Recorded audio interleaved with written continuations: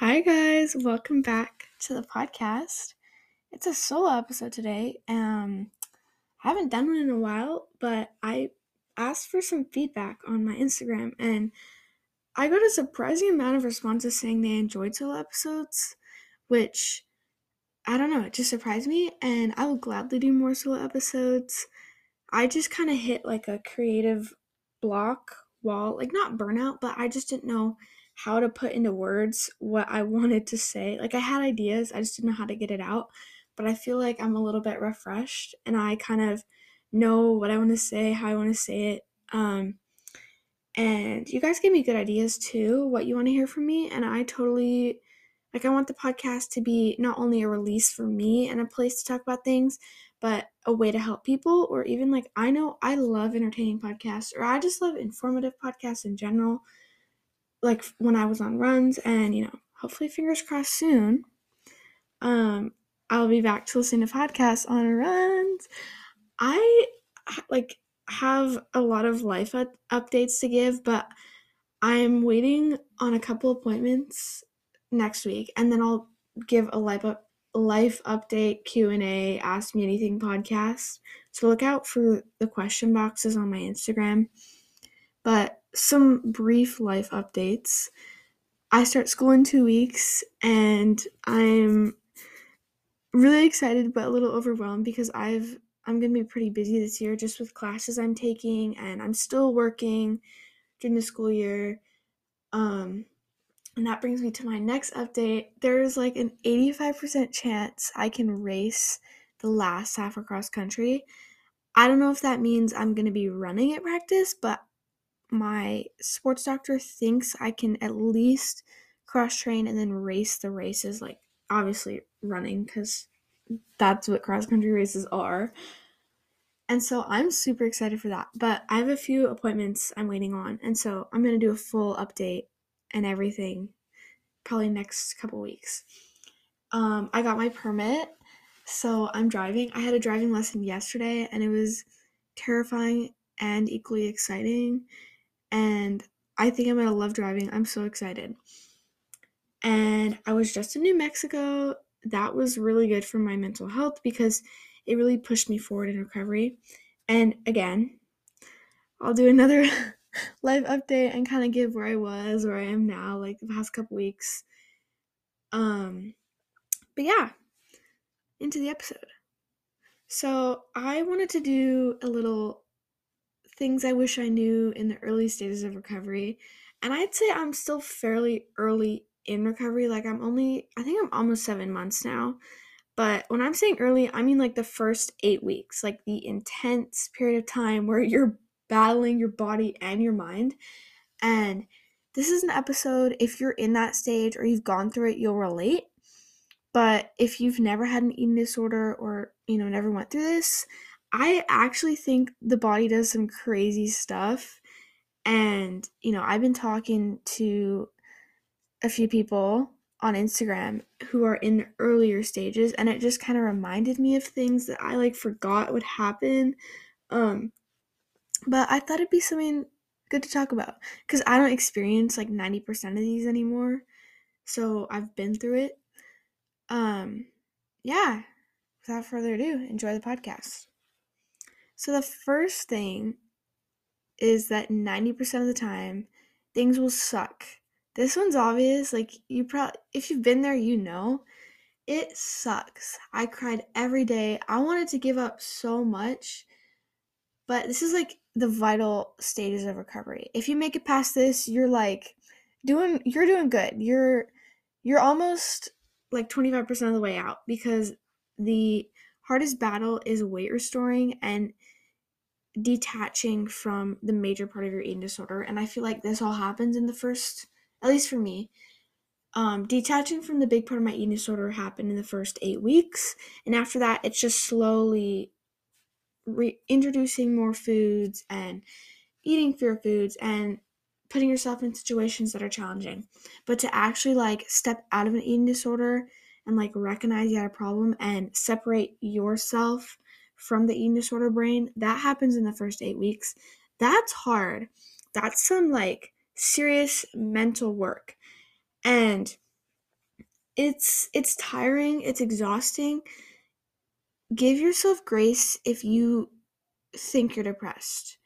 Maybe you are depressed slightly, or you are depressed, but a lot of it is just an exhaustion from how mentally and physically draining this process is. And I had no I had no passion for anything. I didn't have any drive to do hobbies or like hang out with people. I was just like kind of surviving at this point and like pushing through. Um but don't give up, because this is like the part where a relapse seems so easy because you're still fairly close to your eating disorder. You know what I mean? So like now if I were to relapse, it'd be a lot more going backwards to relapse than in the early stages to relapse, because it's just a few actions. But my encouragement is to surround yourself with people who are supportive, challenge yourself, but give yourself grace and let yourself like experience emotions. I would just cry on my floor sometimes for several hours. And that's okay, because humans are meant to experience emotions. Or if you don't feel the, like, what's the word? I'm so bad with words sometimes. If you don't feel inspired to like do a bunch of things or hang out, that's totally okay, because you're going through an intense time. So just give yourself grace above anything. Second one, you'll probably be constipated and bloated 24/7. So, yeah, this one I just had to bring it up because I have some memories. So, obviously in my eating disorder, I was constipated um because like anything, your digestive tract is a muscle. And when your body shuts down, it shuts down non-essential functions first. So that's why like usually your hormones and period are the first to go.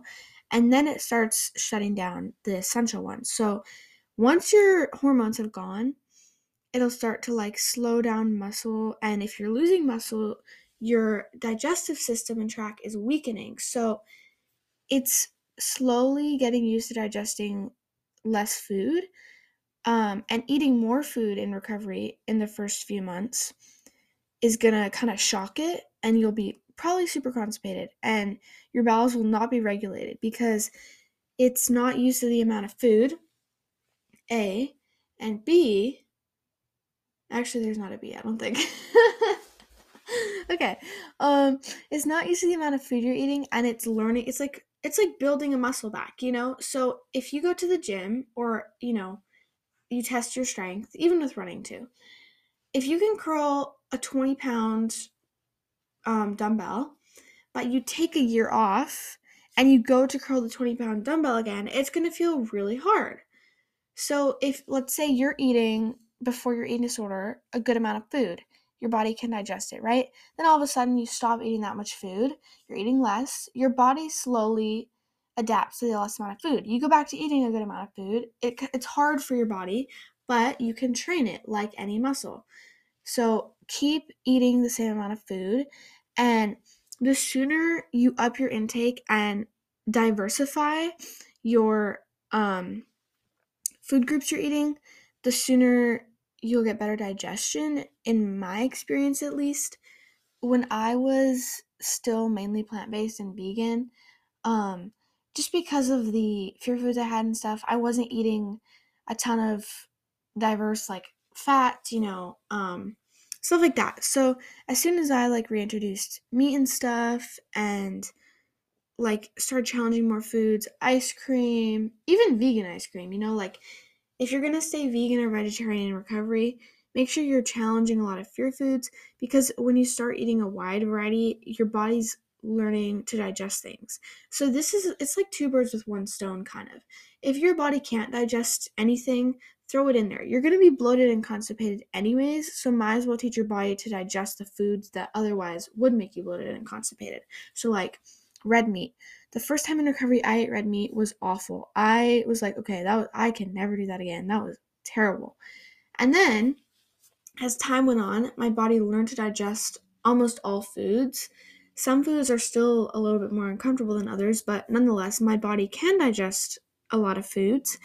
And now, like, if I eat a burger or, what did I have the other day? I think I had like some steak. My body digests it fine because it's a trained muscle. And then onto the bloating part. Part of it has to do with constipation. That's why you might feel bloated. But another part is the water retention from your body restoring. So your like muscles and everything will kind of like puff up from glycogen and carbs that you're eating, which is like normal. It's going to happen in the process of weight restoration, and you'll most likely feel like you gained so much weight overnight. I promise you, you did not gain 10 pounds to your stomach in 2 or 3 days. It's a lot of water retention, and it can happen all around, like my tummy area and my arms and face was where I felt it the most. And I had major body dysmorphia and face dysmorphia because I felt so puffy all the time. But this does go down once you're out of the weight restoration phase. And so, like, now I don't feel like I'm retaining a bunch of like water. My face doesn't feel puffy. It does sometimes, when in certain situations, but it's not an everyday thing like it was. And then third, you probably won't feel super hungry the first few months of recovery, or like you won't have reliable hunger signals because ghrelin, I think that's how you say it. That's the hormone that regulates hunger signals, and it's your hunger hormone. But as I mentioned earlier, in recovery, your no, when you have an eating disorder, your body starts to knock out non-essential functions. And hormones are almost always the first thing to go. And so when you're restoring, it restores the essential stuff first. So in the weight restoration process, the muscle function and all that comes back first. And then the last thing to come usually is hormone. That's why you might be weight restored for several months, even a year or two, and then you get your period because it's the last thing to come back. So you cannot rely on hunger. And I cannot stress this enough. You, especially if you're weight restoring, you should not be quote unquote intuitive eating. I think intuitive eating is awesome. It has its place, but it's a privilege to earn the right to intuitive eat, especially if you come from a background with an eating disorder. And I see a lot of people not calling their eating disorder what it is, and they say, I need a transition to intuitive eating. I said that too. When you're so trapped in your mindset that is disordered and, wrong, you can't intuitive eat because everything's countering what intuitive eating is. I could not just wake up and say, I want like a bagel with peanut butter on it because everything would counter that. Now, if I wake up and I want a bagel with peanut butter, if I'm far enough into recovery, I can do that. I can quote unquote intuitive eat because I don't have my mind battling me 24/7. And so I think the best method for recovery, if you're weight restoring, obviously is a meal plan. If you're working with a dietitian, they'll have it for you, and maybe it's the exchange meal plan, whatever. If you are not fortunate enough to work with a dietitian, 3 meals and 3 snacks. And by meal, I don't mean a salad with sliced turkey, and no fats. I mean a good meal like carbs, proteins, fats, and 3 snacks. Usually it's a morning, afternoon, and night. That was what that's what I followed until I met up with a dietitian. And this brings me to something else. Actually, eat real meals, and don't call a snack like a cup of grapes. Like, when I say snack, I mean your body is working so freaking hard to restore your weight and to heal you, and the more food you give it, the faster that's going to happen. So give it some like energy dense food. Don't be giving it grapes. And the first the first month of recovery, I was on my own, and I don't think my mom really realized the gravity of the situation, and so she was letting me kind of do all my own meals and snacks, which Would I have fought with her if she had tried to step in? Yes. But I think that would have been a necessary fight to get me to eat a bit more. Because I was definitely not eating a ton. And I was eating more than I had obviously in my eating disorder, but probably not enough as I should have been to restore my weight faster.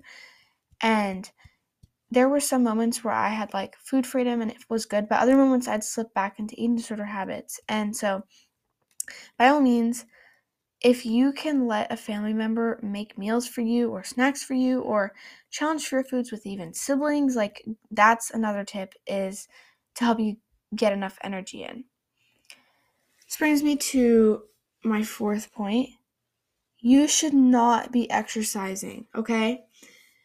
And even in the first 8 weeks of recovery, I don't go on a walk any longer than 20 minutes even.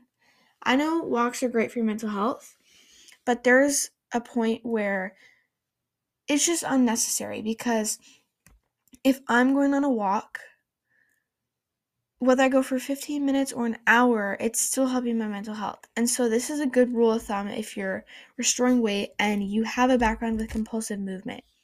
Flip-flop walks. Wear flip-flops or socks and sandals um, or slip-on mode Crocs on your walk. Don't walk further than, you could walk with like maybe your grandma or something, like 10-15 minutes. Get out for your mental health, but your body's working so hard to restore your weight that there's no reason to be burning excess energy. All that's doing is slowing the weight restoration process down. And if you're on a meal plan, you know that usually you can transition off of it slowly once you've weight restored. So if you think about it this way, the sooner you weight restore, the sooner you can get off your meal plan, hopefully. And by walking, you're kind of only prolonging that process. Plus, on the mental health side of things, if you've had a compulsive relationship with exercise, I know that walking seems kind of innocent, but sometimes it can be compulsive, like after a meal to quote unquote digest food, but it's like more like burn off this meal. And so I think taking a break from walking really healed my relationship with it. And, um, you know, any form of exercise, you're going to have to take a break if you've had a bad relationship with it. And, you know, you're the only one who can be truthful with yourself and say, okay, I have a bad relationship with this. I need to take time off of this. But I 100% recommend no exercise the first couple months of recovery. And then fifth, you'll probably feel exhausted all the time when you're weight restoring. Like, no matter how much sleep you get, I woke up and felt like I got hit by a truck literally almost every day. I could barely function. I could barely get up the stairs at school, like to the second floor, because you're so exhausted. Your body is working so hard, and it's honestly crazy how amazing your body is and how hard it's working just to get you to a healthy weight. So if you feel tired all the time, like it's kind of normal. It's a normal symptom of weight restoration. And then another one that kind of goes hand in hand, you might wake up feeling so sore. Like I just did a workout type of sore. And I'd wake up and I'd go to stand and my thighs, like my quads would ache like I had just ran like a marathon, and my back would ache, like my side would ache, like the muscles. And I don't know exactly why this happens. I think it has to do with your body is rebuilding muscle. And so, um, that hypertrophy can make you sore. I think that's the word. Yeah, hypertrophy. It can make your muscles sore, and I think that's the main reason why you might feel so sore. But it's also it's normal. And I feel like the last thing you would need to be doing here is working out. So that's another reason I think no exercising, because if you're, especially in weight restoration, this is at least how my dietitian and doctors put it. If you're lifting weights in recovery, the way muscle growth works is it breaks down the muscles and then builds them back up bigger. if you're lifting weights and you're breaking down muscles while your body is simultaneously trying to build them back up, they just told me it's not wise. It's a higher risk for atrophy. And it's once your body's in the state of weight restoration, it's easy to keep going. But if you stop and slip backwards, it's harder to get back up going again. And so they advised me from strength training. In fact, I wasn't allowed to. I was off of all exercise for a while because of my bone density. And once your weight restored, I think there is a time and place to reintroduce exercise. Sorry, little rant, but I feel very strongly about taking a good break from exercise. Another one, eating induced hunger. Sometimes you might not feel hungry, but you can't rely on your hunger signals, obviously, as I talked about earlier. So you'll eat a meal and then you'll feel ravenous after, and you just cannot get enough food. And this also can feel confusing because maybe like your stomach, abdomen area feels full, but you feel this empty feeling. That is a sign of hunger. Eat if you feel that way. Um, and it is confusing because your body's going through all sorts of stuff. Roll with it, and don't be afraid to honor any type of hunger because your body's smart. It's telling you the rate it wants to restore. If your body wanted to restore very, very slowly, it'd be telling you that. But if you're having any type of mental hunger, your body's telling you to restore. Give in to your mental hunger because I feel like if you don't, you'll just have to do it later and you might as well get it done early type of thing. Another one, extreme hunger can come at any time, even the middle of the night.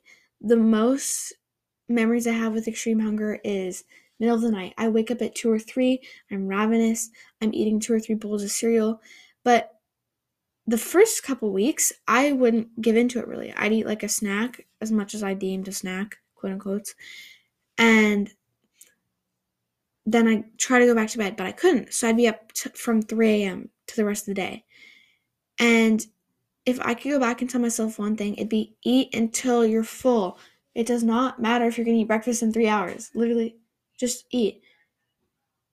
Because it is so important you're getting adequate sleep too. And if your body's hungry at 3 a.m., you should be eating to satisfy it because it's obviously trying to tell you something that it needs more food, it wants more food to restore.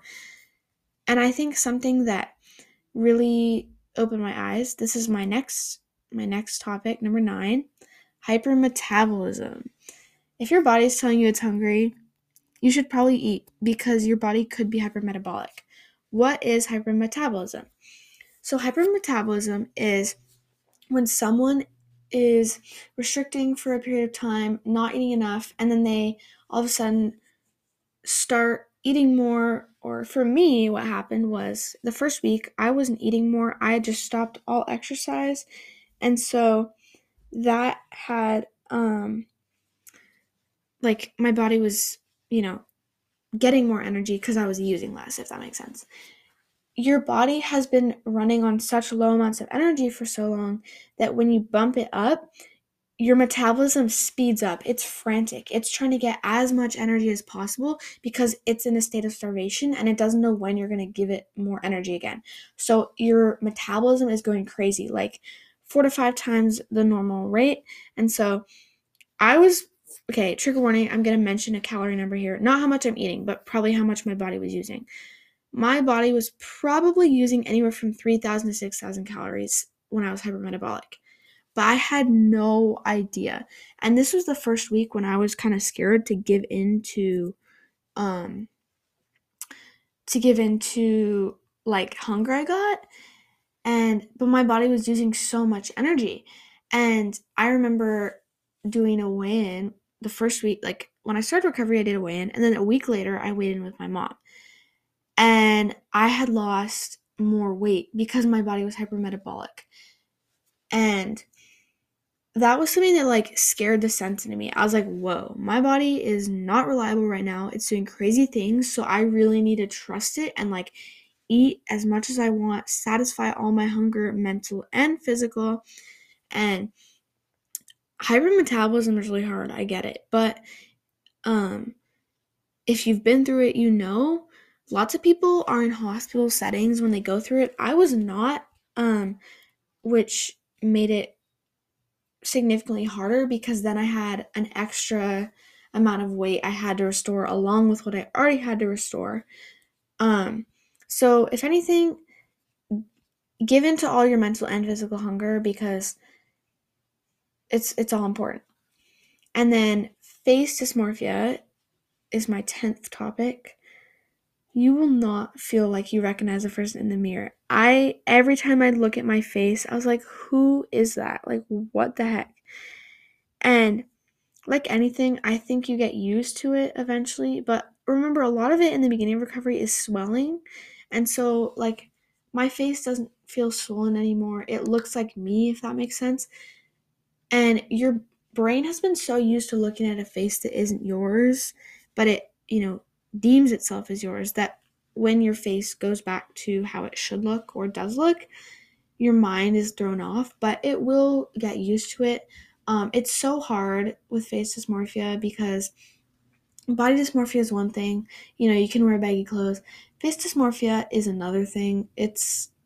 Hard to it's hard to not it's hard to feel like you don't look like yourself. There we go. My tips for dealing with it are do self-care things, put on makeup if you wear makeup that makes you feel cute, do your hair, make sure you're still like showering and everything. Don't neglect yourself just because you don't feel like yourself. I think self-care is a really important thing, and that really helped me, just putting on makeup and like earrings to feel like myself, even though I didn't because of my face, but still doing the habits that made me feel like myself was important. And then weight redistribution. Everyone wants to know when it'll happen. And it's different for everyone, is the truth. It's really hard to say. The first 3 months I dealt with like constantly wanting my weight to redistribute, and it was on my mind 24/7. I felt so puffy and bloated, but your body is like trying to protect your organs. So when you gain weight initially, a lot of it will go to your stomach. And I felt like a potato with little stick legs and stick arms for the first 3 months. And that's not a reality. That was just my mind bullying me. But you might feel like that. Know that your weight will redistribute and your body dysmorphia will get better as your body heals because your mind is becoming more normal again. But be patient and know that as soon as you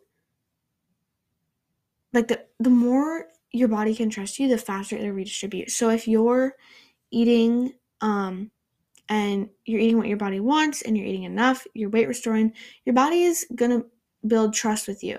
But if you're falling backwards, if you're slight relapses, anything that can trigger your body into less trust with you and make the process prolong.